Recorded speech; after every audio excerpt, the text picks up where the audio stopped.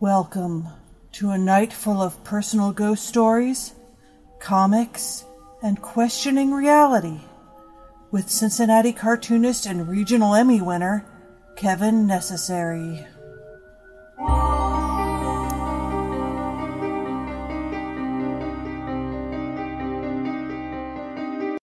Hello, everyone, and welcome to another wonderful episode of the Cincinnati Cabinet of Curiosities presents the Hometown Haunts podcast. I am your host, Kat Clogo. Along with me in the shadows, as always, is Jen and Christina. I'm sure they're waving to you like I'm waving to you now. So, we have a great guest on tonight. Tonight is a night full of ghost stories and comics with Cincinnati cartoonist and regional Emmy winner, Kevin Necessary, as we talk about his personal experiences with the paranormal. You can follow us on social media at Cin Cabinet Curio on Twitter, Cincy Cabinet of Curiosities on Instagram, and as always, you can send us your hometown haunts to hometownhauntedmail@gmail.com. We're an official podcast on iTunes, Spotify, Amazon, and SoundCloud. Find us on iTunes at Cincinnati Cabinet of Curiosities. Please rate and review us there and on YouTube so you and other spooky lovers like yourself can find us. Link in the show notes. And also, thank you, Jen, for putting us on all those wonderful media platforms. There we go. That's the word. Media platforms. Phrase? That's a phrase. Anyway. So on to tonight's guest, a little introduction, but he is great and really doesn't need it. Kevin Necessary is a freelance illustrator and editorial cartoonist. He's currently the editorial cartoonist for the Cincinnati Enquirer. His cartoons are syndicated by Go Comics, and his cartoons have been published in a variety of publications such as The Week and Politico. The Cincinnati native, Kevin will fight to the death defending Cincinnati chili, and he lives with his wife, Julie, and their three cats, Huckleberry, Grayson, and Bonnie. Welcome to the show, Kevin. Well, thanks for having me, Kat. Yeah, this is fun. We've known each other for a while because we're both part of the Jedi Council for the May the 4th Be With You art show. And we just geek out about Star Wars and all things. So it's great to have you on the show, especially since you are a contributing member to the second volume of the Cincinnati Cabinet of Curiosities. I'm really excited that you guys asked me to be a part of it. And that's actually the first time that I've ever done, any actual comics pages. All my other comics have been web comics. So I've never actually had them done as prints or they're editorial cartoons, so they're not they're not comics pages. So this was something really different for me, something that I've always wanted to do. So like sequential art long form pages is new to you. Wow. Yeah. And for our listeners, just in case you don't know, because like Kevin and I are both cartoonists, but in different genres of the larger world of comics. Short form comics and long form comics. Short form are your 1 panel, 2 panel, 3 panel newspaper cartoons. And then you have long form, which could be graphic novels or even short stories. As long as it's more than a few panels, that could be considered a long form comic. So it's really fun. I'm really interested actually in finding how that adjustment was. And I asked Steve the same question of working from the single panel or shorter comic forms to this longer story format. Did you find it difficult? Oh yeah, it was. It was really challenging because I have never had to think about, layouts in that way, and the design of a page in that way. And I know what to do. I know we're reading left to right and then top to bottom, and I was really trying to make sure that my pages, came out readable and clear, but it was still just a real challenge for me going beyond doing single or, I'll do multi-panel cartoons, but in a single cartoon. And a lot of times because it's an editorial cartoon, the talking heads. So, and I draw fast, and I'm really not paying attention to, details and whatnot.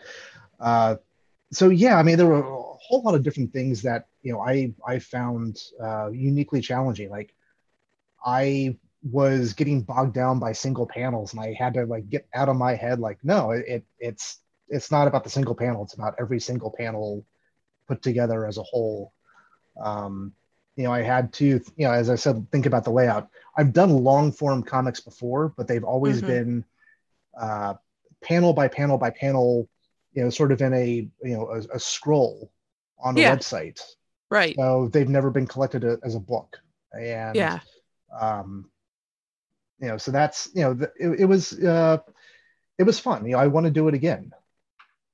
Yeah, it's I enjoy it. Like, I always tip my hat to people that do political comics or one panel comics, or even just two, because you have to be able to condense your joke generally to just a short amount of time. And I'm so used to drawing, just personally, I draw long graphic novels. So I'm always about the slow burn, and then having to condense everything just boggles my mind. So I'm always impressed with the comics that you draw and share on Instagram and on Go Comics, because I'm like, man, how does he do that? So, yeah. It's tough.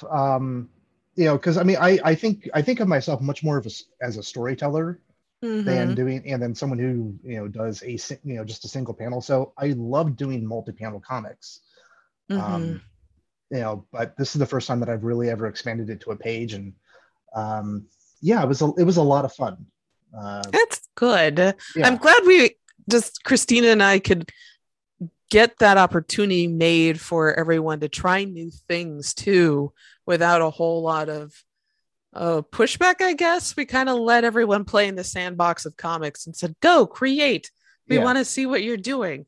And I really love what you came up with. And I love the story. And I'm loving everything tonight. Personal ghost experiences are my favorite thing out of all paranormal stories. People can tell me about their own personal UFO experiences, Sasquatch, those are all great, but ghosts, you want my attention? That. And you have shared your experience with one of the residents of the Chillicothe Gazette. Do you mind sharing your experience with all of our listeners? Well, sure. So I used to work at the Chillicothe Gazette. I was the design editor there in 2003 and 2004. And Chillicothe was the first and third capital of Ohio. So it's a small town, rural, but just it's an old town. It's an old town. It's a very like you can feel it in its bones. It's an old town, and it's I don't know if you ever watched the show Northern Exposure. Yes. Back in the 90s. Where there was that small town in Alaska, and all these just very interesting characters would just show up and become part of the fabric of that town. That's how I felt about Chillicothe. It was just such a bizarre and wonderful and interesting place to be for a couple of years, and I really loved being there. I had a lot of fun. But like you said, it was an old town, and it has a reputation of being haunted. Oh, yes, it does. And you learn that very quickly, being in Chillicothe.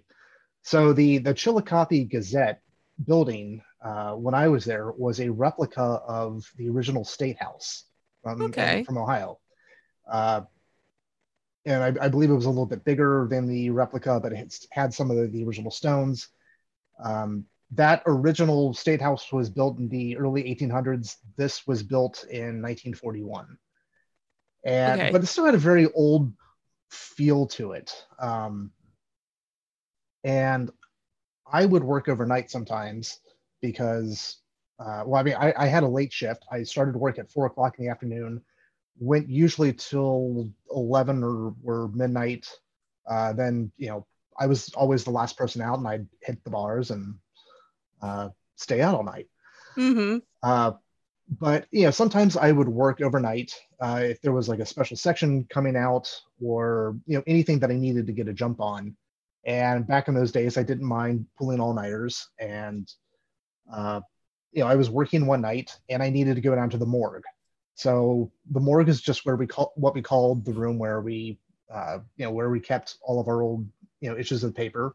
That was down in the basement. The newsroom was up in the second floor. And then on the first floor, you had, business offices, you had the printing press. And I knew that I wasn't the only person there. It was maybe 1 or 2 o'clock at night. There were still people who were back in the printing press. They were printing the paper. So it wasn't that I was like thinking that I was completely alone. But I had to go down to the basement where you have the morgue, and you walk through this long hallway that was just always kind of creepy. It was always dark, and it was lined with these conference rooms on one side of the hallway, and they were usually locked. But that night I walked by one and it was open, and there was a man who was in that room reading a newspaper. Wow. Everybody else in the place would have been wearing blue work coveralls or NASCAR shirts. This guy was wearing black slacks, a white shirt, black suspenders, black tie, and he looked desaturated. He looked like he came out of a 1940s film. Oh. It was, and the only way that I can describe seeing him was I shouldn't have been seeing him. It felt wrong.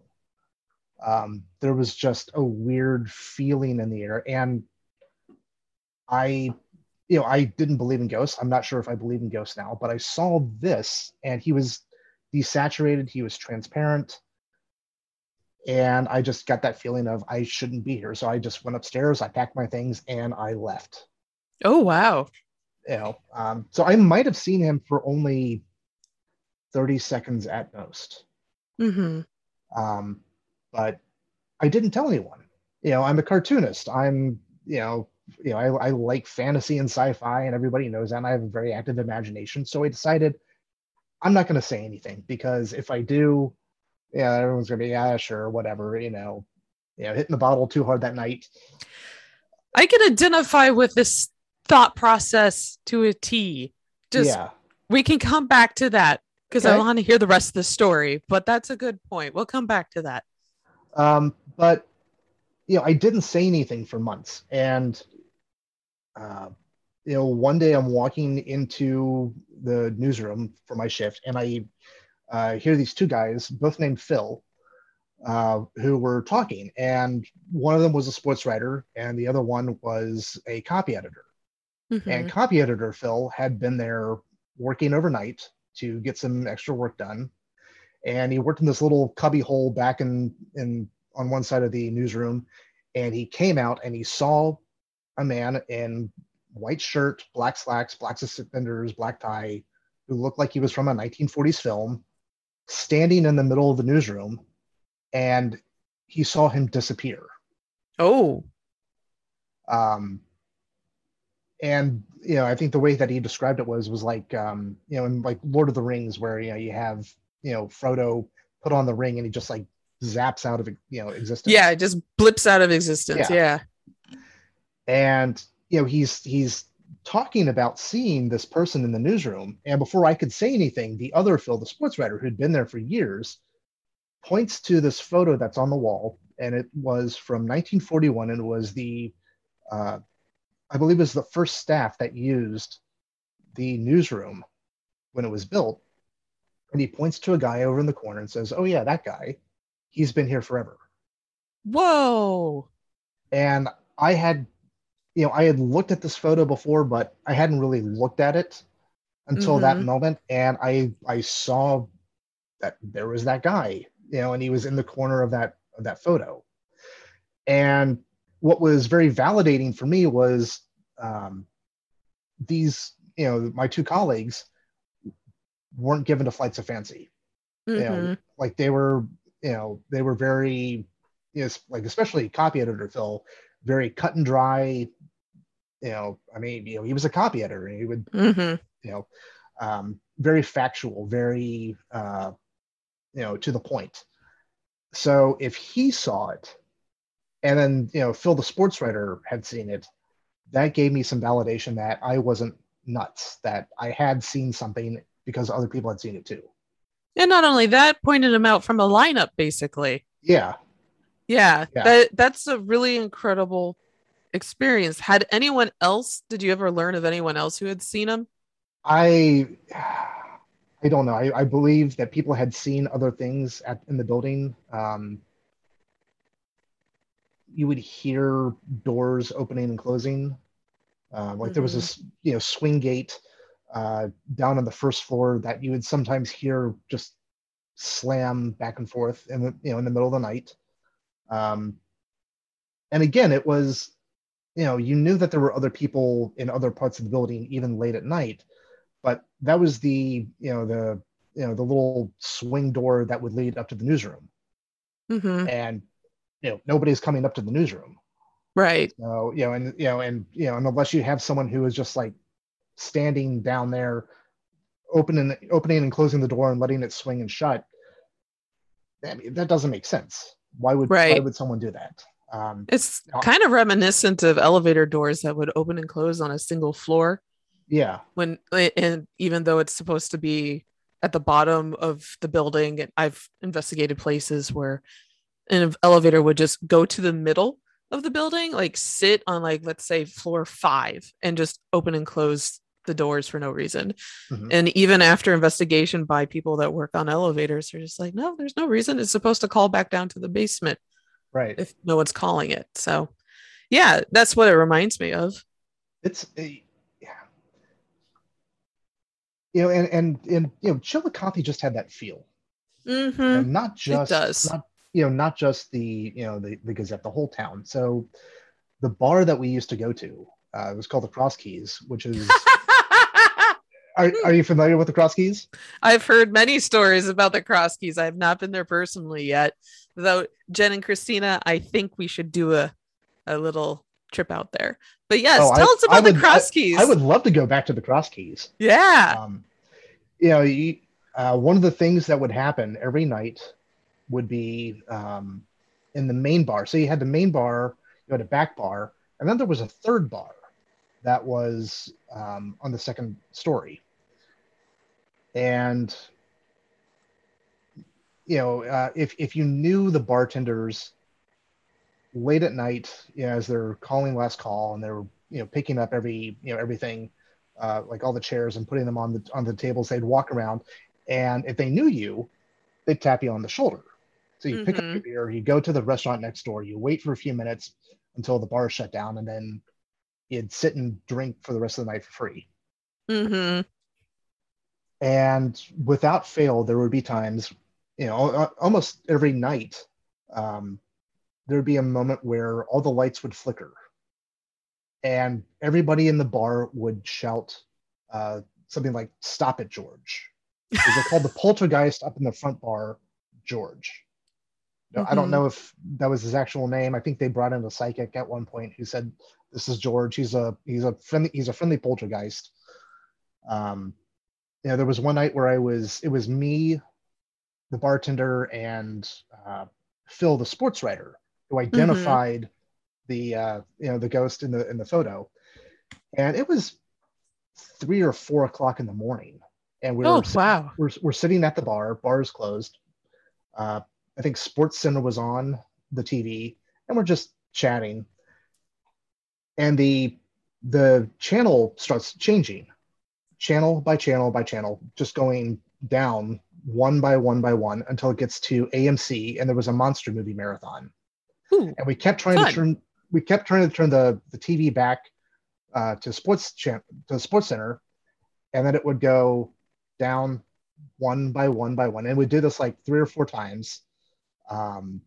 We even took like the remote or the batteries out of the remote. At some point, we were just like, "Well, George wants to watch the monster movie marathon.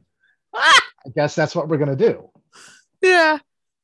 I love it when the spirit does that.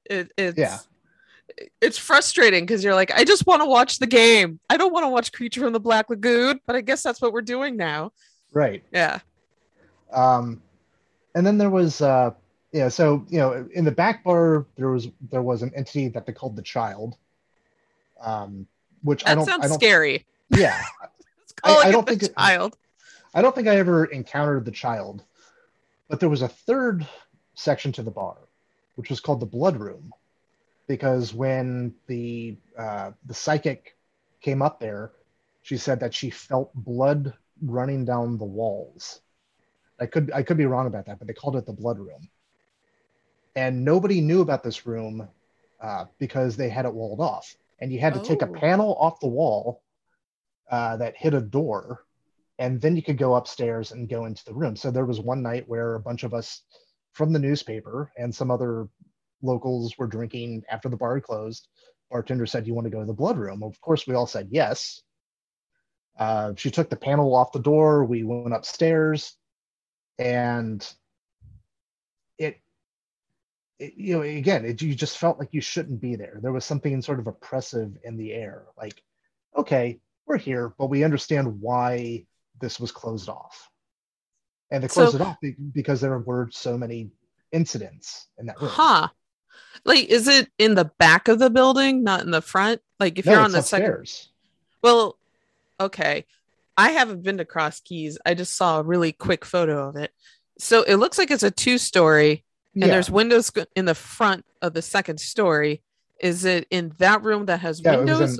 It was in that room with the windows. Yeah. So I don't know if it's been, I haven't been there in well over a decade. I don't know if that's been opened, but at the time they kept it closed and they kept it hidden from the public. Yeah. Do you know, this is a random question. Do you know if it ever was a speakeasy during Prohibition? I have no idea, but I know that it was around before Prohibition. Yeah. I'm just wondering if this is just me having traveled. If maybe it had a special panel door, the way that you're describing it and how I'm imagining it, it sounds like that's what's a hidden room for a speakeasy.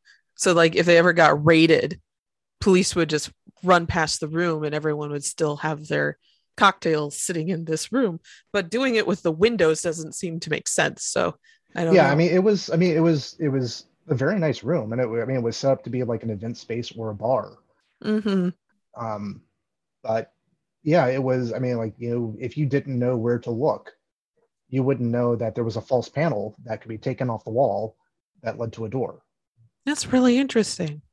Yeah, like Cross Keys, like its reputation for being haunted precedes itself. I learned about it from my friend James Willis, who writes Weird Ohio in a lot of ghost stories, and he's been there a few times, and just about the weird experiences. I think the ghost that you said that was in the first bar downstairs that changed the TV.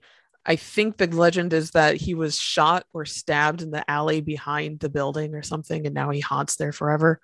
How close was Oh, that doesn't surprise me. I mean, there were very odd deaths that would happen in Chillicothe. I mean, there was a guy who, from what I remember, it was like he spontaneously combusted. Ooh. There were odd crimes. There was the I think it was called the Carlisle Building, which was the central building of, like, it was like the landmark building of Chillicothe that a few months after I got there burned down. Right after we had finished the paper, which meant we had to stop production of the paper and redo our entire front page, and that was a bit of a pain. But you weren't working in the days when they do an evening and a morning edition? No. Oh man, that's a pain. Yeah. But that ended up being like a fire official's son who committed that crime. Wow. I mean, there were people who were shot with cap and ball guns. It was a bizarre place. I mean, like you found all these people found their way there. Yeah, it was a really weird place. But I mean, as a young 20-something journalist, I loved it. Mm-hmm. It's an adventure. Yeah. Like I visited there last month, actually. We on the way from Hocking Hills. Yeah. So, and we got to stop off at Mound City, which is the Hopewell Culture, Mhm. one of the many Hopewell Culture national parks that are around there. And yeah, it just has a very interesting vibe to the entire city. Also Yeah. does not help having two different correctional facilities within spitting distance. And You're those like, oh, okay.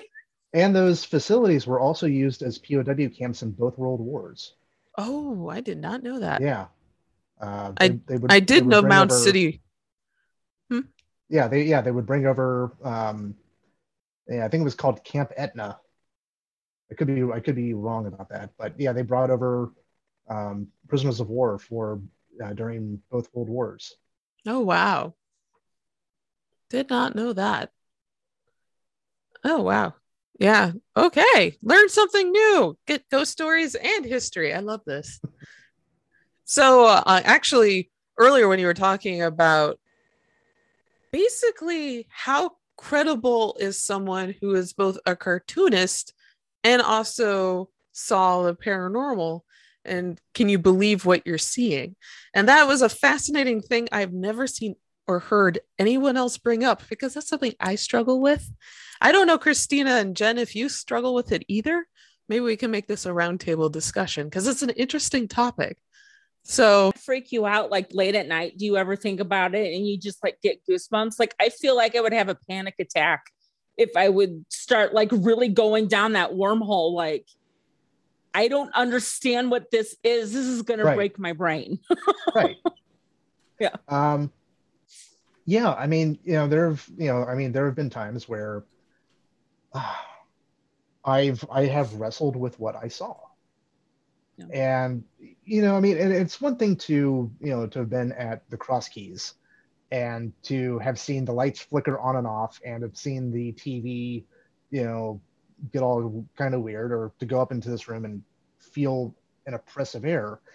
It's something else to see a full man that doesn't look like he should be there.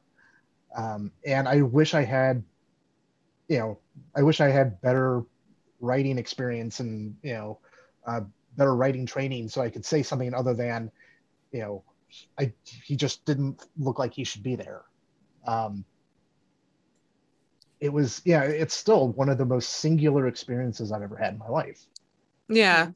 But the way that you describe running into it and just the shock of seeing whomever you were seeing is exactly how others have described running into ghosts. Because you never like you don't ever expect to run into them. They don't come on call.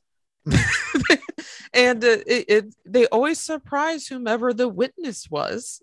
And just saying, I didn't feel like I should be watching or seeing this person, but yet here they are. I love how he presents himself as this kind of 1940s film, because within his own context, that's maybe how he sees ghosts. Like that's film for him at the time, which is an interesting little note for context.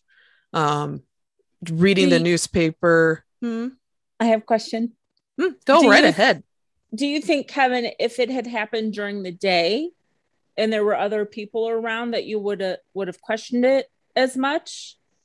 Or, I mean, do ghosts come? Do they show themselves in groups of people? I don't know. No. I wish I'd been there with someone else. And I don't know, because there's still that other question, part of me that questions, what did I see? Because I know that there were other people in the building with me at the time, and I think I might have felt more certain about what I've seen or what I had seen had I known that I had been completely alone. But there were still, maybe up to a dozen other people in the building with me at that time working on the presses. And, I'm very close to where, like I was essentially just underneath where the printing plant was. Okay. So, but I also, I mean, I was the design editor, so I knew all those people. I knew them by their first names, and not just didn't fit. Yeah, because I mean, I mean, you've seen people in printing, plants. I mean, they're wearing their coveralls. And this is also a messy job. Yeah, it's a very messy job. And then this is also Chillicothe, and I'm not trying to stereotype, but very rural, very it's a very red area. A lot of people wearing NASCAR shirts and beer shirts, and that's what that's what you had. I mean, people were not dressing up to the nines to work in the printing press because you're going to get smudgy and messy, and again, as the design editor, it was my job to get to know all these people and to befriend them, and so it was also like I didn't know who this person was. You're not going to get a random person in there that late at night. Yeah. So it was just everything, and and when I and in my mind's eye, he, I know he was desaturated, and the cut of his clothes was just very 1940s, the high-waisted slacks. So, I think in my mind, I associate his desaturation with, with an old film, because that's the way that my mind is kind of like connecting those dots. But you got a good look at him because you describe him really well and consistently. No, I have an image in my head. I mean, it probably obviously doesn't match yours, but I can almost see him sitting there at the table reading a paper. Was it a huge paper? Was it like this big? Well, I mean, it was a copy of the Chillicothe Gazette. Okay. Of a current one. Of a current one. Oh, so he's sitting there critiquing all of your work. Oh my God, that's great.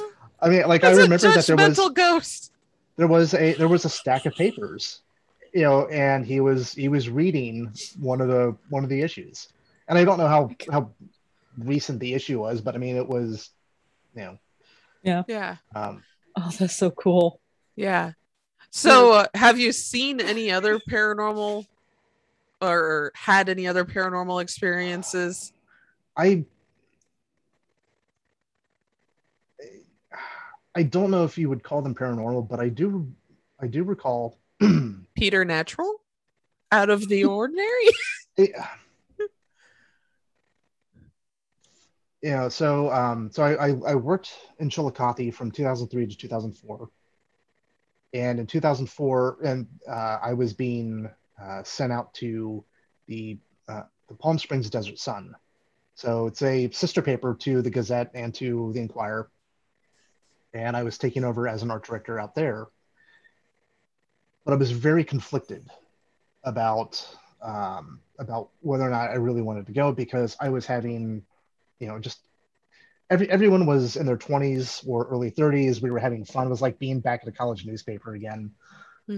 And here I was being asked to, to go across the country, be on my own, and to have more responsibilities, and that was a lot to think about at the age of 25. Like, I would have a staff under me. I wasn't expecting that. Yeah. So, as I was making those decisions, I started hearing this voice. I thought I was hallucinating, and it was a woman's voice that was, that would say in this very, it was always the same. It was, "What are you doing?" Like, it had that like questioning inflection at the end. And I mean, and it got so bad where I would hear it and I would look around and ask. I asked people, like my friends, like, "Did you hear that?" And no one did. So, fast forward a couple of months, I'm in California. I've started meeting people, in town. I'm about to go on a date, and I call, the phone of, the person that I was going out on a date with, But instead of her picking up, one of her friends picked up. And, and she answered the phone. What are you doing? And it was that voice. Whoa. And I dropped the phone. It was so, it still gives me, goosebumps. Oh, that's chilling. Yeah. That is weird. Oh, that goes back to our deja vu episode. Yeah. It's like you had an auditory premonition. Yeah. I've had. So did you go on the date? I did. It never really worked out. But the person who said, "What are you doing?" on the phone, she and I became friends, and so we would hang out a lot. Wow. That was very odd. I've had a couple of other things like that. Waking up with a song in my head and whistling it the entire morning, and getting in my car, and my whistling syncs up with what's on the radio, and so that either seems like it could work with virtual reality theory or like multiverse theory, like either of those things, because I often wonder, like seeing stuff like the ghost that you described at the Chillicothe Gazette almost feels like an echo or something like that too. Like where in perhaps there's echoes of things that happen there that are embedded. I mean, because of our poor understanding really of time and space, there could be a lot more going on. I mean, imagine, there was a time before we had radios and TVs. And so the idea of stuff being broadcast was very alien until we had things broadcast, so there's could be more to that. Maybe there's some sort of multi-dimensional echo that goes through and you can sometimes sense it. I mean, there's so little that there's so little of the universe that we experience. It's really hard to say how we're taking it in. Well, if we are a simulation, I think we need to be rebooted. Maybe we're just playing the game really badly. We need some cheat codes. Though I do like to think that we're in the MCU. That would be fun. But actually, your experience. Cheat codes. Yeah, the cheat codes. That'd be just like a Sims game. Yeah. I'm just thinking of a nerd. I play a lot of The Sims, and I'm just thinking of the cheat codes, and I'm like, oh yeah, that'd be helpful. Actually, your accounts are very similar to ones I've heard at Gettysburg College, with the interesting layering of reality going on. It goes right back to our kind of multi-universe theory. So there's a famous, besides the boy in blue that has been seen, or the blue boy that's been seen there's a very well-recorded account of a woman going to the basement of Gettysburg College, and the elevator doors opening, and she's there in real time, but the basement is a triage for the Civil War. And she sees people getting limbs amputated, and she can smell it, she can hear it. It's the full sensory experience. And then she closes the doors, opens them again, and they're all gone. And it's standard offices, which is what that basement was used for in contemporary times. And it's just you running into, Kevin, that little crack in, I don't want to say reality, but the universe laying its timelines on itself. Like kind of like what Christina was saying, like, what we can see and what we can, what we perceive. But Kevin, I think you might be tapped into just a different frequency than everybody else. Because the syncing up with the song in your head and having it sync up with what's on the radio, that's truly fascinating. I don't know if I could handle that if that happened to me. I mean, and I don't know why, but like these things happen to me, like in my early to mid 20s, and then they've stopped. There was a dorkier one, and God, this is so stupid. Please share. So I was, this is back in the day when, like, you still have like the TV guide channel things, that would just like scroll up and show you what was on TV.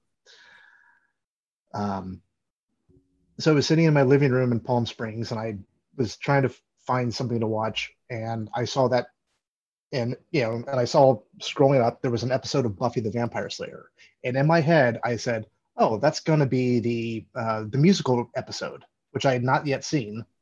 And lo and behold, I turned it on, and it was like there was no description or anything. It was just a voice in my head or a premonition that's just said, "Oh, you're going to watch the Buffy musical episode."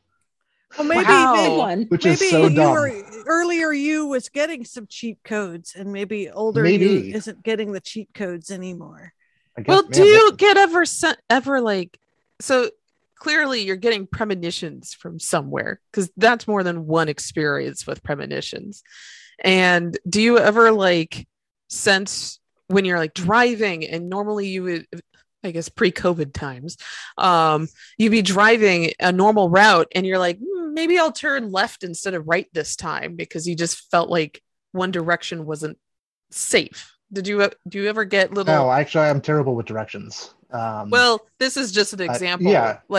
Choosing one option over what you normally would go with because for some reason it doesn't feel quite right. Yeah, I mean, I'm sure. I know that I've had those experiences.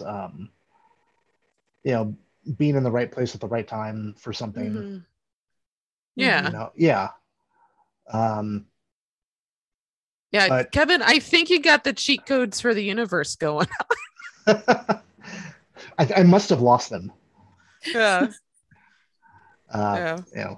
Boy, I would like to have those cheat codes back. Yeah. I think everybody would like to have them. Yeah. But please. No, I was going to say, going back to you saying that you've kind of lost it and it was more like in your 20s. And they say, like, if there's a poltergeist or an entity in the house, that it tends to happen around children that are just starting puberty or going through puberty. I was a late bloomer, yes. Well, no, that's not what I'm saying. Jen, where are you going with this? No, I was thinking, like, it's more the young energy, because when you're young, you're really vibrant with life. I don't know. Sorry to tell you this, Kevin. Oh, I've known I am old and not vibrant at all. But you're learning about the world and you're figuring stuff out. So it's more like my voice was changing. I was getting hair in very odd places. And then you were predicting the TV guide. It all makes sense now. Yeah. I think that when you think about picking up songs like that and maybe broadcasts kind of like that, one wonders if there's something like chemical perhaps in the brain or something that tunes into something. When you think about how synapses work and the brain works and how it is kind of a tuner in its own way, perhaps that's how sometimes you can capture other things. Yeah, and sometimes being sensitive to the paranormal. We've had many mediums, and of course Kat also is sensitive and is a medium. Maybe your brain is able to tune into something that other brains can't. And I've probably destroyed all of those all those pathways in my brain after many years of journalism and other things. Well, you just have a healthy questioning of what you're seeing, which is never a bad thing. No.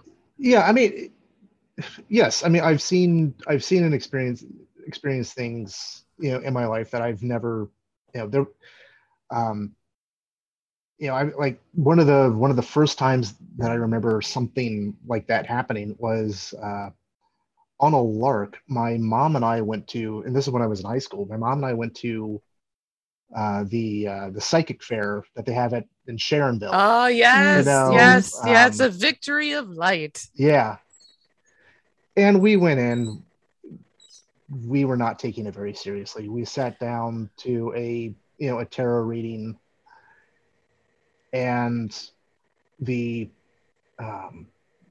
the person doing the reading started like flipping over cards, and you could just see her face getting very white and very drawn out. And she flipped over the death card, and she's like, well, death doesn't really mean death. It just means a change. But she started asking questions about whether, my grandfather was still alive and how he was doing. And she's like, something's going to happen. Like in the next couple of days, something's going to happen. Whoa. And the next day we went to my grandparents, and my grandfather was sitting around clutching his chest. Ooh. And he said that, he wasn't going to tell anyone, but, he'd been having chest pains. And we sussed it out that, he had been doing some yard work, and he was trimming the tree, and he'd pulled a muscle on his chest. The next day he was out for a walk with my grandmother and fell down having a stroke. Oh. And was near death for about a week. Mm-hmm. So that was, it could have been coincidence that happened. But again, that's was he was he okay after? Did he ever recover? Yeah, he recovered. Okay, took a little while. Yeah. Well, strokes aren't something you just like jump out of bed and you're like, I'm okay. It's they take a little bit, but I'm glad to hear that he recovered. Yeah, that's interesting about the tarot card reader, though. Yeah. Mm-hmm. So that's a hard one to not believe in. You know what I mean? Like you could say it's a coincidence, but that's a strong one. It's a coincidence. Right. Like tarot cards, because we did that episode earlier this year about them. You can interpret them. There's a broad interpretation of each card, and it's even I'm sitting here going, did she cold read you? Like, or was it actually, I think that's a hot read if she's actually directly asking you questions. Yeah, she started asking, and it was very pointed. It was very like, who is the oldest member of your family? Who is the oldest male member? What health problems does he have? Something's going, and it was her very pointedly saying something was going to happen. And I've seen psychics before, and it's always very, very vague or very, like kind of what you want to hear. Some of them can be that way. And this was very much something's going to happen very soon in the next couple of days. Check on him, make sure he's okay. And within like 2 or 3 days, he has a massive grand mal stroke. Wow. Well, it could be one of those things where she was already sensitive and was able to read and just uses the tarot cards as sort of a what would you describe it as? Sort of a like she's using them to confirm things that she's already feeling. So she's pulling the cards, and then that just gives her a little bit of a confidence boost. It's like with me and the flashlights. It sounds weird out of context, but we went on our first ghost hunt a couple weeks ago. Oh yeah, and I was talking to dead people, and so that everyone else could participate in the conversation, I had them flashing flashlights, and at the same time just kind of going, is there something here, or am I talking to air in front of 10 people? I don't know, but yeah, it's just a way of kind of, I don't want to say, how do I say it, building your confidence so that your reading is a little bit more on point. But because you can accidentally read on something completely wrong. Oh, I mean, and she did. Like, I mean, I think she told me that I was going to end up in Australia as a photographer. Oh no! Well, there's probably still time for that. I mean, yeah, there is. I mean, who knows? Yeah. Maybe there was just an Australian photographer around you, and she just Well, I mean, I did hear someone behind me say, good day, mate, and start swearing and Barbies and shrimp on them. That's not nice. That's nice. No, but the interesting thing is, it ends up becoming a question of the chicken versus the egg is because she mentioned your grandpa, then you were honing in on him so that when he did have a stroke, you guys were paying attention. Yeah. Yeah. So it's interesting all around. Saved his life. It probably. It is interesting. It might have. Because, when you study, like, say, things like quantum theory and the nature of the universe, they say time might not even be linear. You might be kind of viewing it, and things might have already happened. We don't really know how people are taking things in, and that's why it's interesting to hear of these different unusual experiences that people have. Mm-hmm. And perhaps there is a lot of there's a lot of things that are unseen that perhaps people tune in on. Not just, and maybe ghost is not even the right word. One of the illustrators that listens to our show said he was okay with ghosts, but when Kat started talking about other entities, he was like, oh no. Right. Yeah. I seem to freak out some of our listeners, which exactly, both saddens and yet delights me. I don't know how to. You freak me out too. Adorable. Your doppelganger story scared the shit out of me. Doppelganger story is the scariest thing. And with the night setting on my phone, it takes multiple images, I think, and then condenses them down to one. So it could be a multiple exposure thing. So I'm not exactly sure what the green squiggle is. Like this weekend, I took some pictures of sequins in the swimming pool. It was in a raft, and when the sun hit it just right, I had that same kind of green color on the phone or on the photo. So I'm not exactly sure what the green squiggle is. But yeah, lens flares can really, especially if you have a not great lens. Yeah, really dirty lenses. Will really mess up your photo. Well, that was the thing go on first. Well, so I mean, this is, I think, Kat, something you brought up was, there's a lot of people are looking to make sure that you're disproving, and I think we all have sort of a confirmation bias, which is we want to see these things. We want to see the ghost because it's more exciting to know that the ghost is there. We want to see the UFO, and we want that to be an alien spaceship. Except for Jen. Except for Jen. Nope. Never. See, that's the really depressing thing. Because if I really want to see this stuff, how come I never see anything? I just have a particularly dense brain, I think. But, I don't know how to answer it. Yeah. That's a good question, though. It is. Why is it that Christina, who wants to see things, doesn't get to see anything, but I know people who don't want to see any of it and yet talk about seeing ghosts in the graveyard and just being spooked wherever they go. But also, are you seeking it out or are you not? Because like sometimes if you like ask someone a point blank question, they're not going to answer it truthfully, and unless, or you ask the same question but you're just having a conversation over a beer, they'll give you the honest answer. So like Kevin wasn't looking to go see some creepy dude from the 40s reading a paper and critiquing his work in the basement. So I don't know. I mean, you weren't asking to see a doppelganger that night. No, that was not what we were expecting to see at all. And yet in a well-lit room, there she was. Yeah. I think that it's, I think it's complicated. I think, like I said, there's a lot that we, don't really understand. And that's what makes this all seem very ambiguous. I wanted to ask about the blood room. Did you feel something weird in there? It was just, it was kind of the generic, the air felt heavy, and whether, you've seen, ghost hunting shows or, read about it, there's, sometimes they will say like the atmosphere just feels dense and it felt oppressive. It was,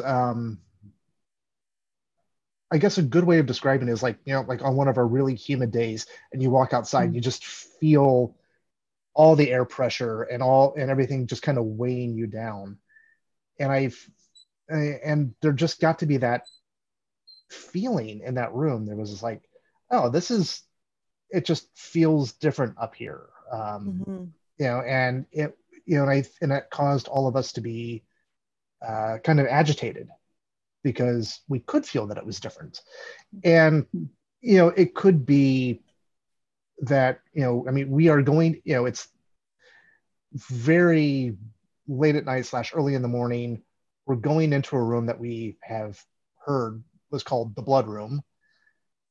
I will be honest, we were having beers, and we were going to a place that we knew was, blocked off from everything. So you've already got that kind of, expectation that you're going in there.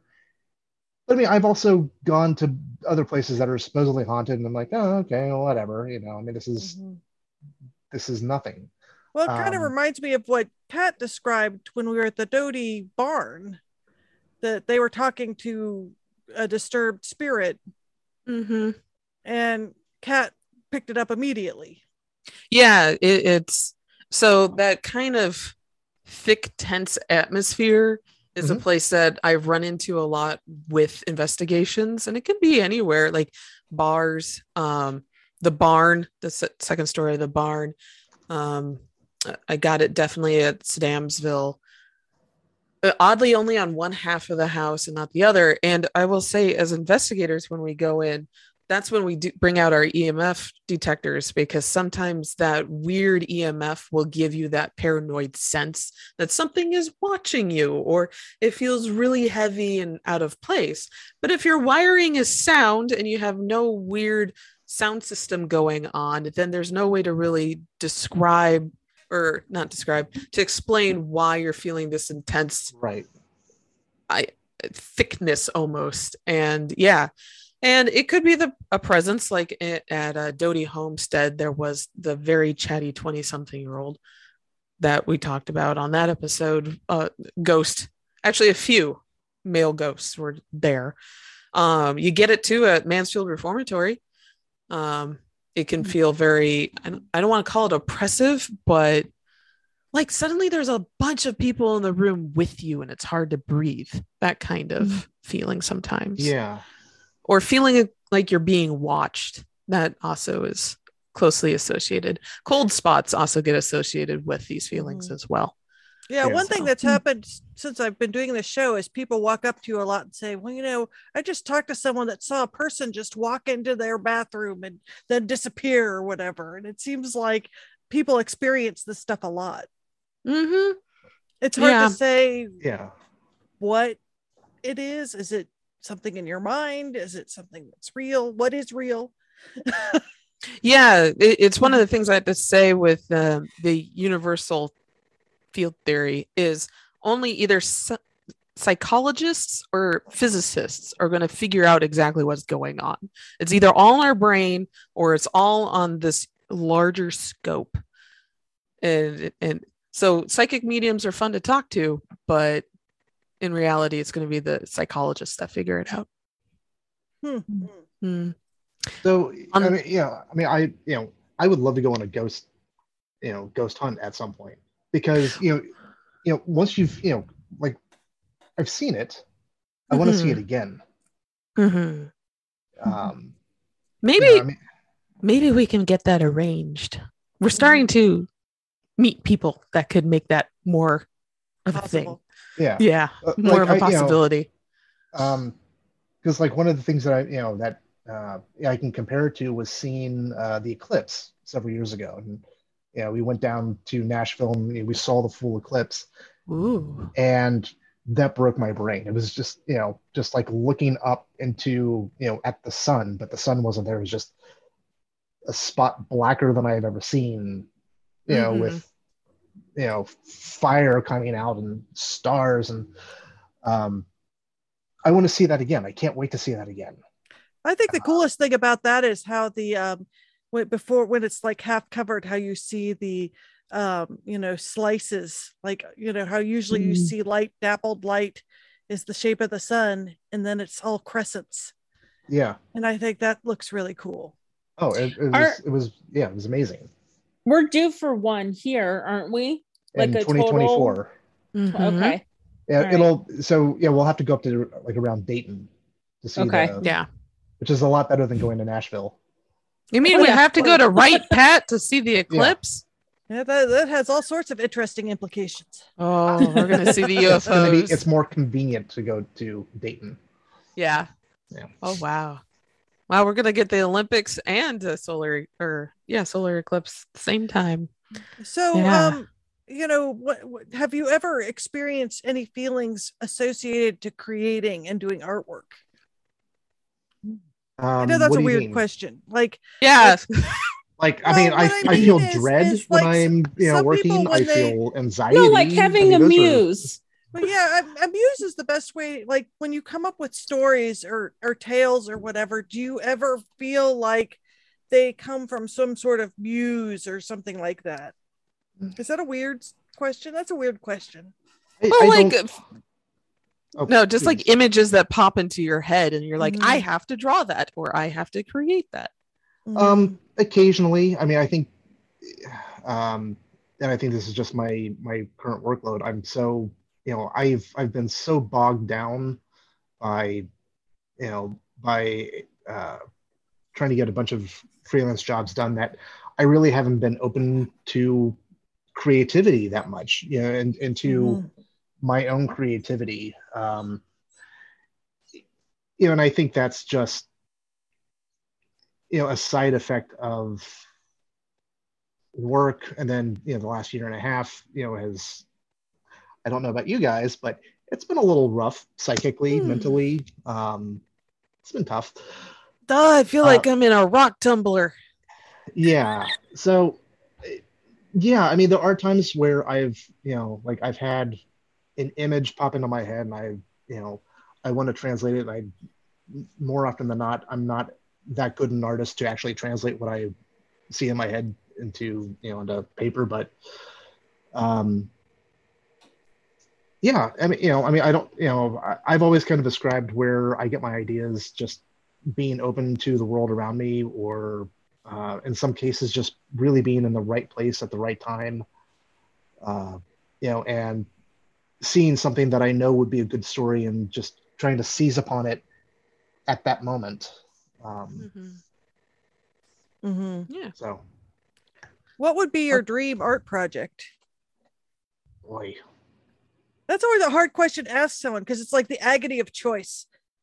That's a good question. When I give my students an assignment and say, do whatever you want, they're paralyzed. You can't. It was a really dumb thing to tell someone to draw what you want, because it's like, well, what do I want? What do I draw first? I have, I know that eventually I would like to get into doing more like long form narrative stories.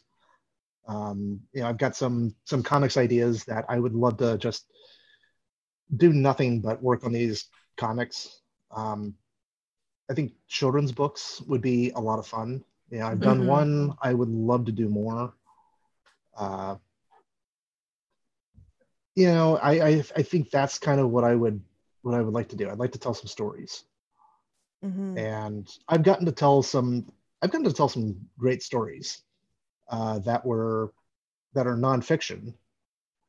I think I would like to tell some stories that are fiction, and maybe some things that are a little bit more personal and not other people's stories, and do that through graphic novels.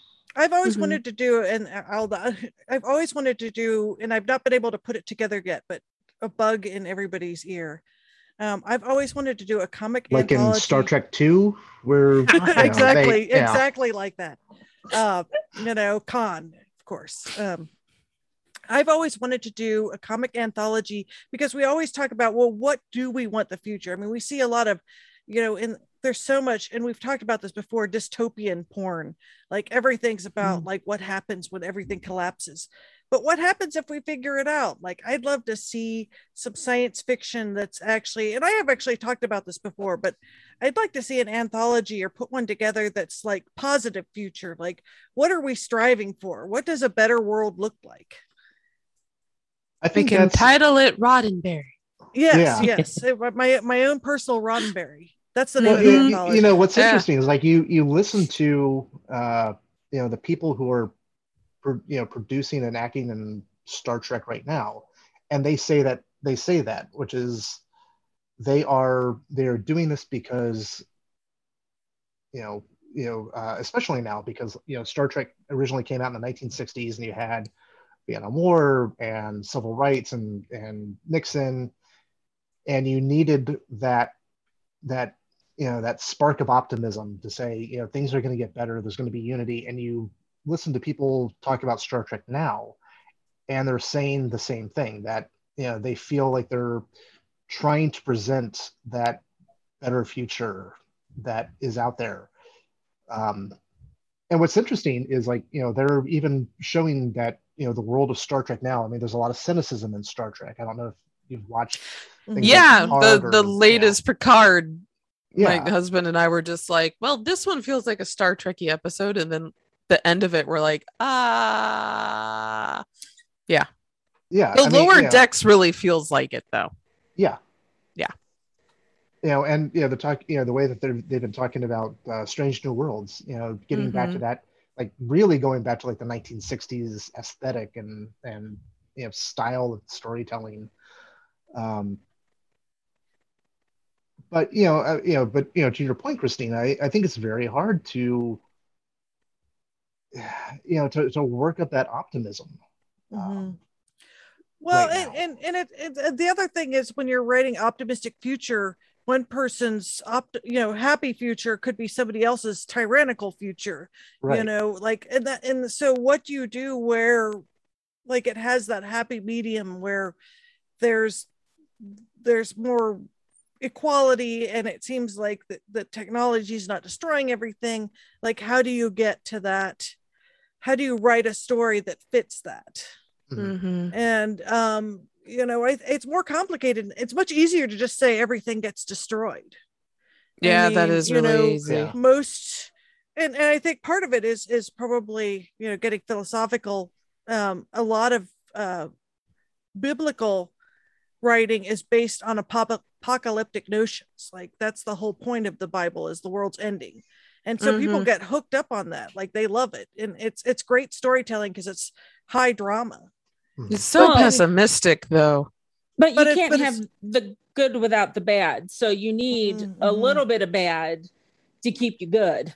You got to find that middle ground where it's just threatened enough that the good will always win.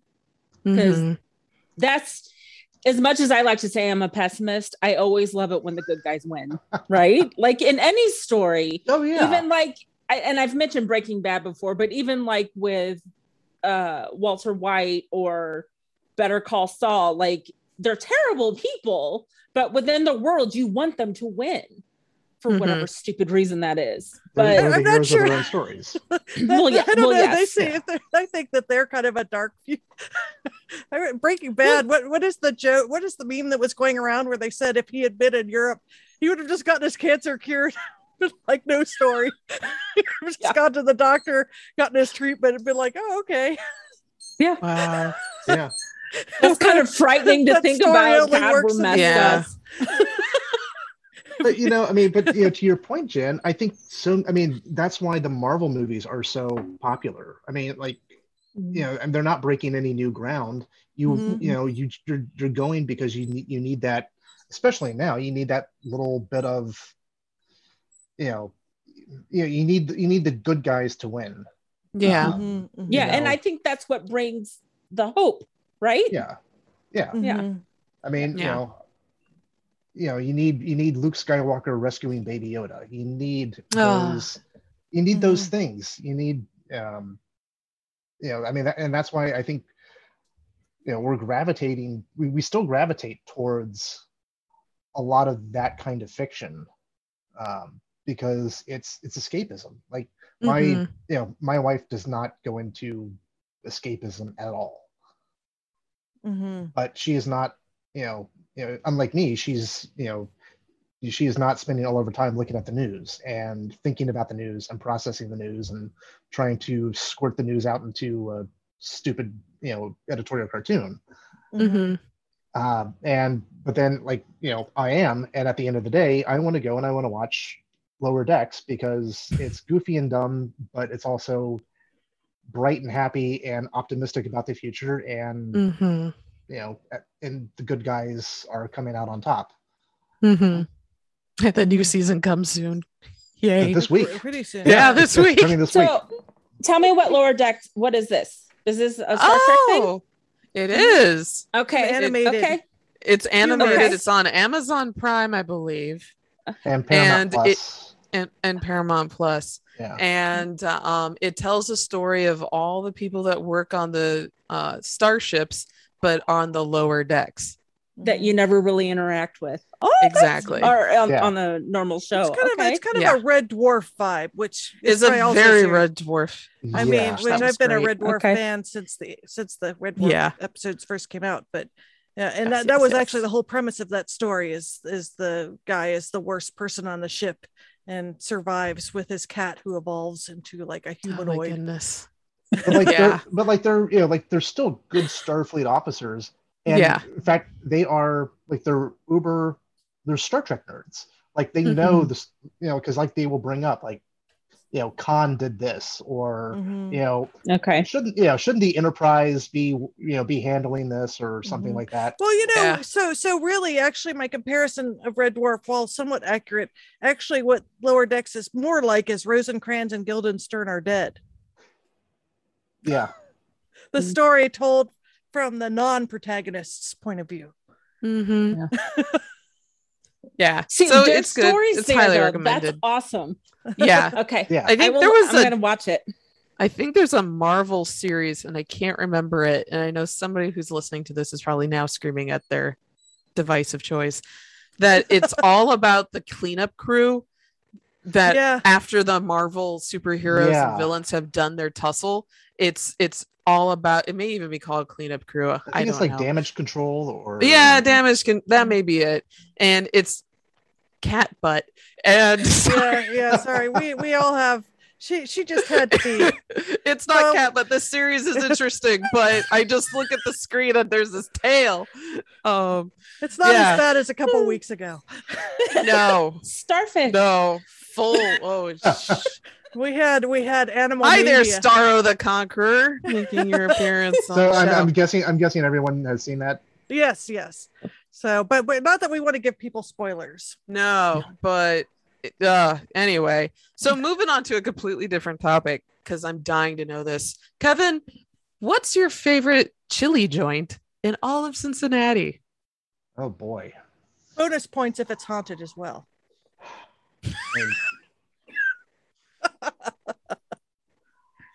I really do love the Ludlow skyline, or the Clifton skyline on Ludlow.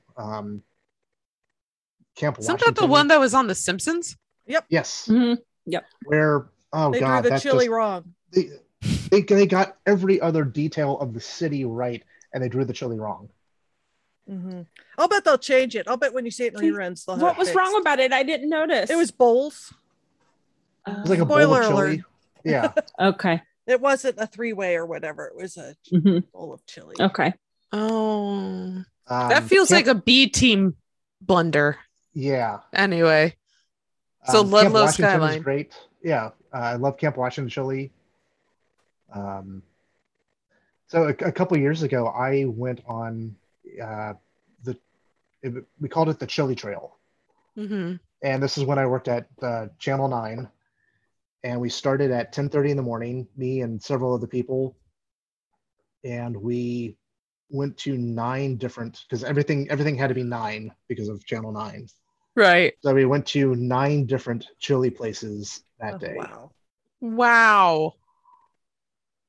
I hope you had the next day off to recover. Next day was the Pepto-Bismol trail. Or at least a fan. We were getting the meat sweats by the time that we hit halfway. And it was a challenge. But it was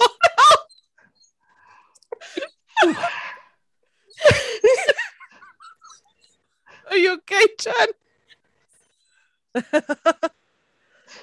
Wow, the meat sweats. I never thought about getting meat sweats from chili, but after halfway through, yeah, I can see why. So there were 5 of us, and we would each split a small 3-way and a cheese coney, which doesn't seem like a lot when you're just starting out, but you go to 9 different places. Oh, and by the time we hit like the 3rd or 4th place, the staff was waiting for us. People were following us on social media. Wow. Like, did you complete all 9? Yeah, we went all 9. So we went to we started at the Empress Chili in Alexandria, Kentucky, went to the Gold Star in Newport. We went to Newport Chili, Dixie Chili, Price Hill Chili, Camp Washington, Skyline, Pleasant Ridge Chili, and Blue Ash Chili. Wow. That is quite a tour through the city. Yeah. Whew. Gosh. I've only been to Blue Ash. Well, on Skyline Chili. I've only done one Skyline, and that was it. So what? I've been meaning to do Camp Washington, though. I hear very good things about them. I really like Camp Washington. I actually personally really like Empress Chili. I think I really like I like Skyline too, but Empress is about the same for me. Empress the one over by the Neon Sign Museum? What's the one that's right in that area? That's Camp Washington. Okay. But so Empress, so one of the comics that I did was the history of Cincinnati chili. Mm-hmm. And so there's a book out by a former engineer named Dan Wollert, where he goes into the history of Cincinnati chili. And I told him for years that I'd wanted to take the first chapter where the Karadzic brothers come over from Greece and set up their chili shop, or their first chili parlor. I was like, I want to do that either as a documentary or as a comic. Mm-hmm. And I saw him at Bachfest, and we both had a couple of drinks. And I was like, I went over and like, you're my next project. And he's like, all right, let's do it. So that was on. I did that for Channel 9.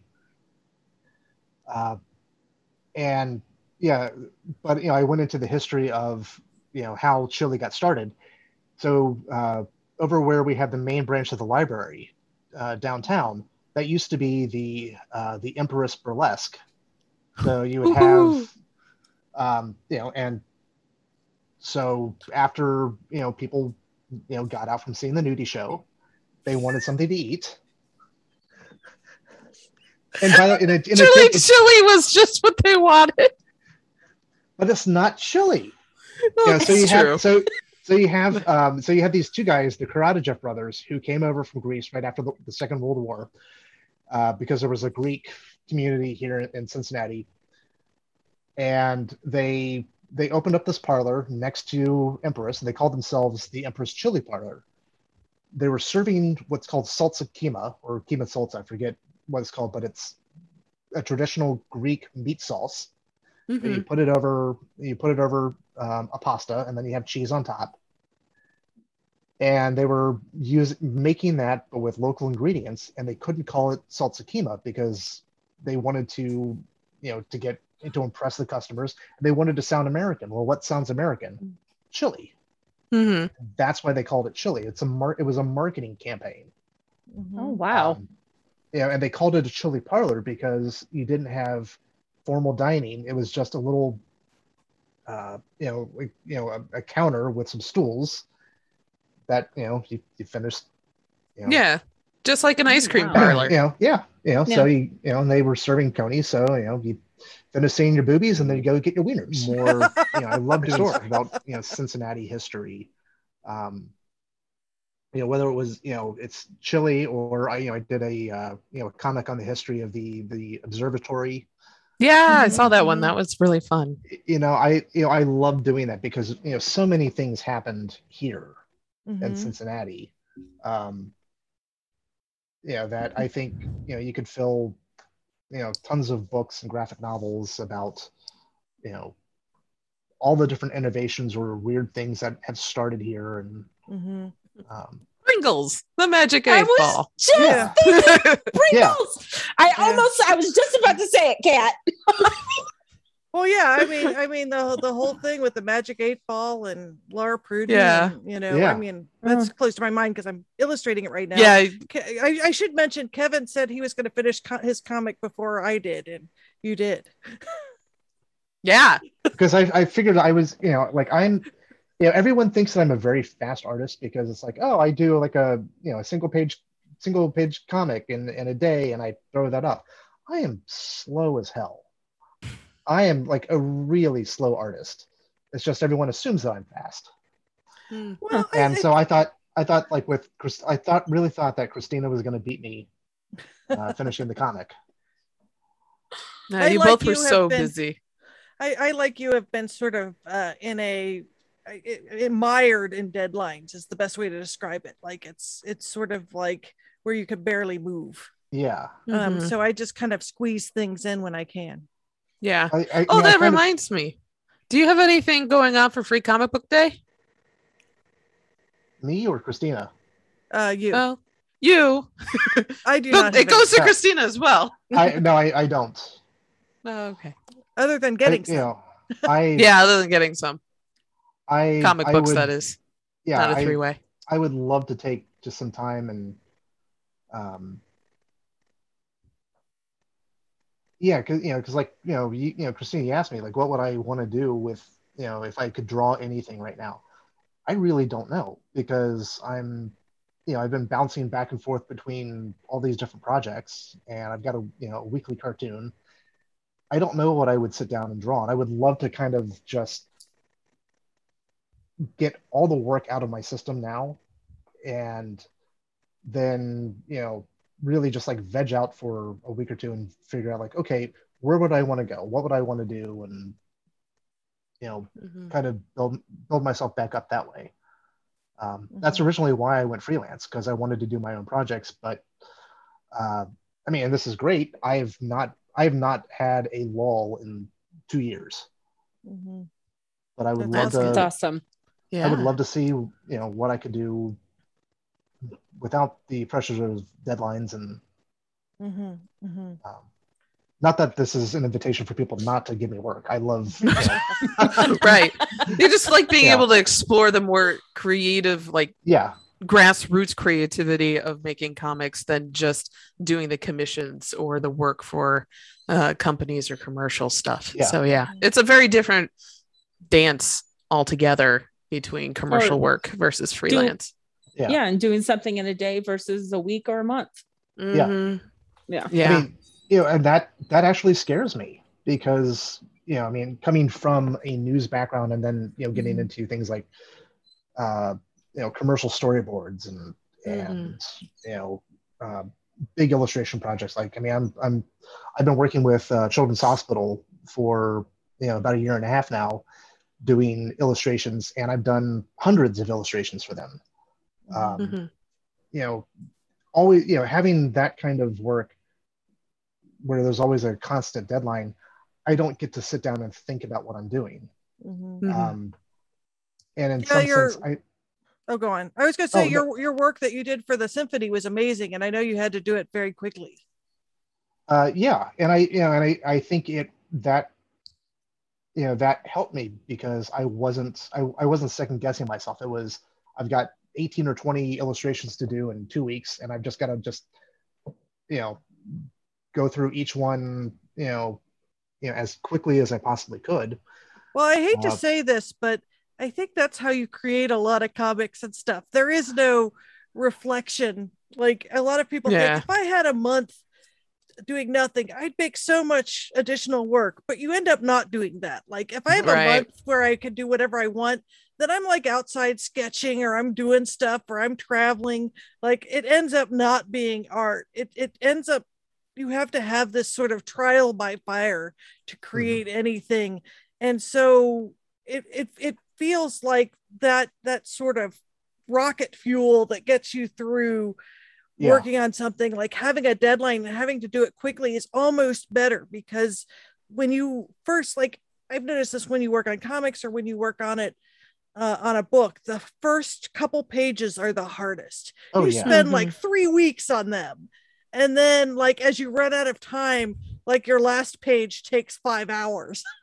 Yeah. It's like that's somebody should do like a curve of how like long it takes you to do each page in a multi-page project, because there is some sort of formula you could probably come up with how much time you spend on the first page compared to the last. Oh yeah, and you know, and I'm the type of person like, you know, like I will switch between different projects, different styles, working in, you know, like going from like Photoshop to Illustrator. And because I'm like jumping so, you know, so much between different things, I'll sometimes need like a week or two just to rev up, you know, like get myself into the mode of doing a project, like, okay, like immersing myself in the style without doing the work. Even though I know like the people I'm working for are like, okay, you know, where's, you know, you've had 2 weeks. Why haven't we gotten a single illustration yet? Well, I'm feeling my way around again. Well, I think that's part of the process too. Like the time that you're not doing work, you have to recover. You know, I mean, it's not just doing comics. Like you hear about Joshua Bell says when he isn't playing violin, he likes to take a couple days and just play video games. You know, and Lin-Manuel Miranda says the same thing. Like when he's not writing, he'll play video games or, you know, just goof off or answer stuff on Twitter. Like you need to have that release, I think, to survive. Right. Yes. Like it and can't just all like be work. Henry Cavill, who when he's not playing The Witcher, plays The Witcher. Anyway, I've been watching that. I've been watching on that note. Yes, and I think we're going to. So Kevin, can you give us your social media handles where everyone can follow you? I'm at Kevin Necessary, all one word, on Instagram, although I'm terrible with posting on Instagram lately. And then I'm at K Necessary on Twitter. And yeah, I'm in one of those lulls where I'm doing a lot of work that very few people are going to see. So I've been doing, you know, posting less cartoons and things like that on social media. Once these projects are done and I can get back to, you know, having fun and playing around, I think you're going to see my you know, my work. Yeah. My personal work spike. Yeah. I like reading all your work. And also for our listeners, if you'd like, you can visit Kevin's website, which is kevinnecessary.com, and you can read Lighthouse of the Sky, which is the story about the Cincinnati Observatory, and also the history of Chile, which is just one click below on, at least on my screen. And also I believe it was your Emmy Award winning series, which was Living in the Shadows, which you did with WCPO. So that's all available in the comics and cartoons section on Kevin's website. And also you will be in our next issue of the Cincinnati Cabinet of Curiosities, which will be starting in October. So we're already planning and figuring out all the stuff we have to do for that. So I think we're going to skip our hometown haunt this week. Yes. So we've got like this is a good episode. Thank you, Kevin. Thank you for joining us. One question. Okay. Where do you keep your Emmy? I keep it on there's a china cabinet downstairs in our living room. It's got various bits and bobs on it. Like it's, you know, like there's the Emmy, there's a little, you know, 3D printed Baby Yoda, you know, standing next to it. That's really cute. Yeah. You know, there's some signed bottles of whiskey. I will say I was half expecting you just to reach down and say, right here. Just hold it up. All right. I mean, it always, you know, like you know, we've got a 1961 ticket to a World Series game that is on that same, you know, china cabinet. And a friend was over, was like, oh, hey, I want to see that ticket. It's like, oh yeah, you know, you just go down the hall, find the Emmy and the tickets to the right. And I wasn't even thinking about how effing pretentious that sounded. Because it's, you know, it's just there. It's part of our living room. You know, it's, you know, I mean, it's something daily. Yeah, it's something I dust, you know, every 2 weeks. Yeah. Wow. Well, I'm looking forward to everything. Well, I just as a side Enquirer story, you don't have to put this in, but Glenn Hartong used to keep one of his. I don't know if he's won more than one or not in his office, and he used to put his keys on it, and I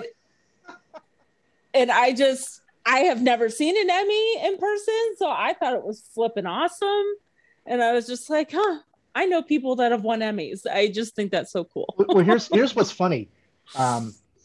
When I die, I have to either like formally bequeath it to someone, or Really? it has to be sent back to like the Academy of whatever, Oh my gosh, really? And then it will be put into storage.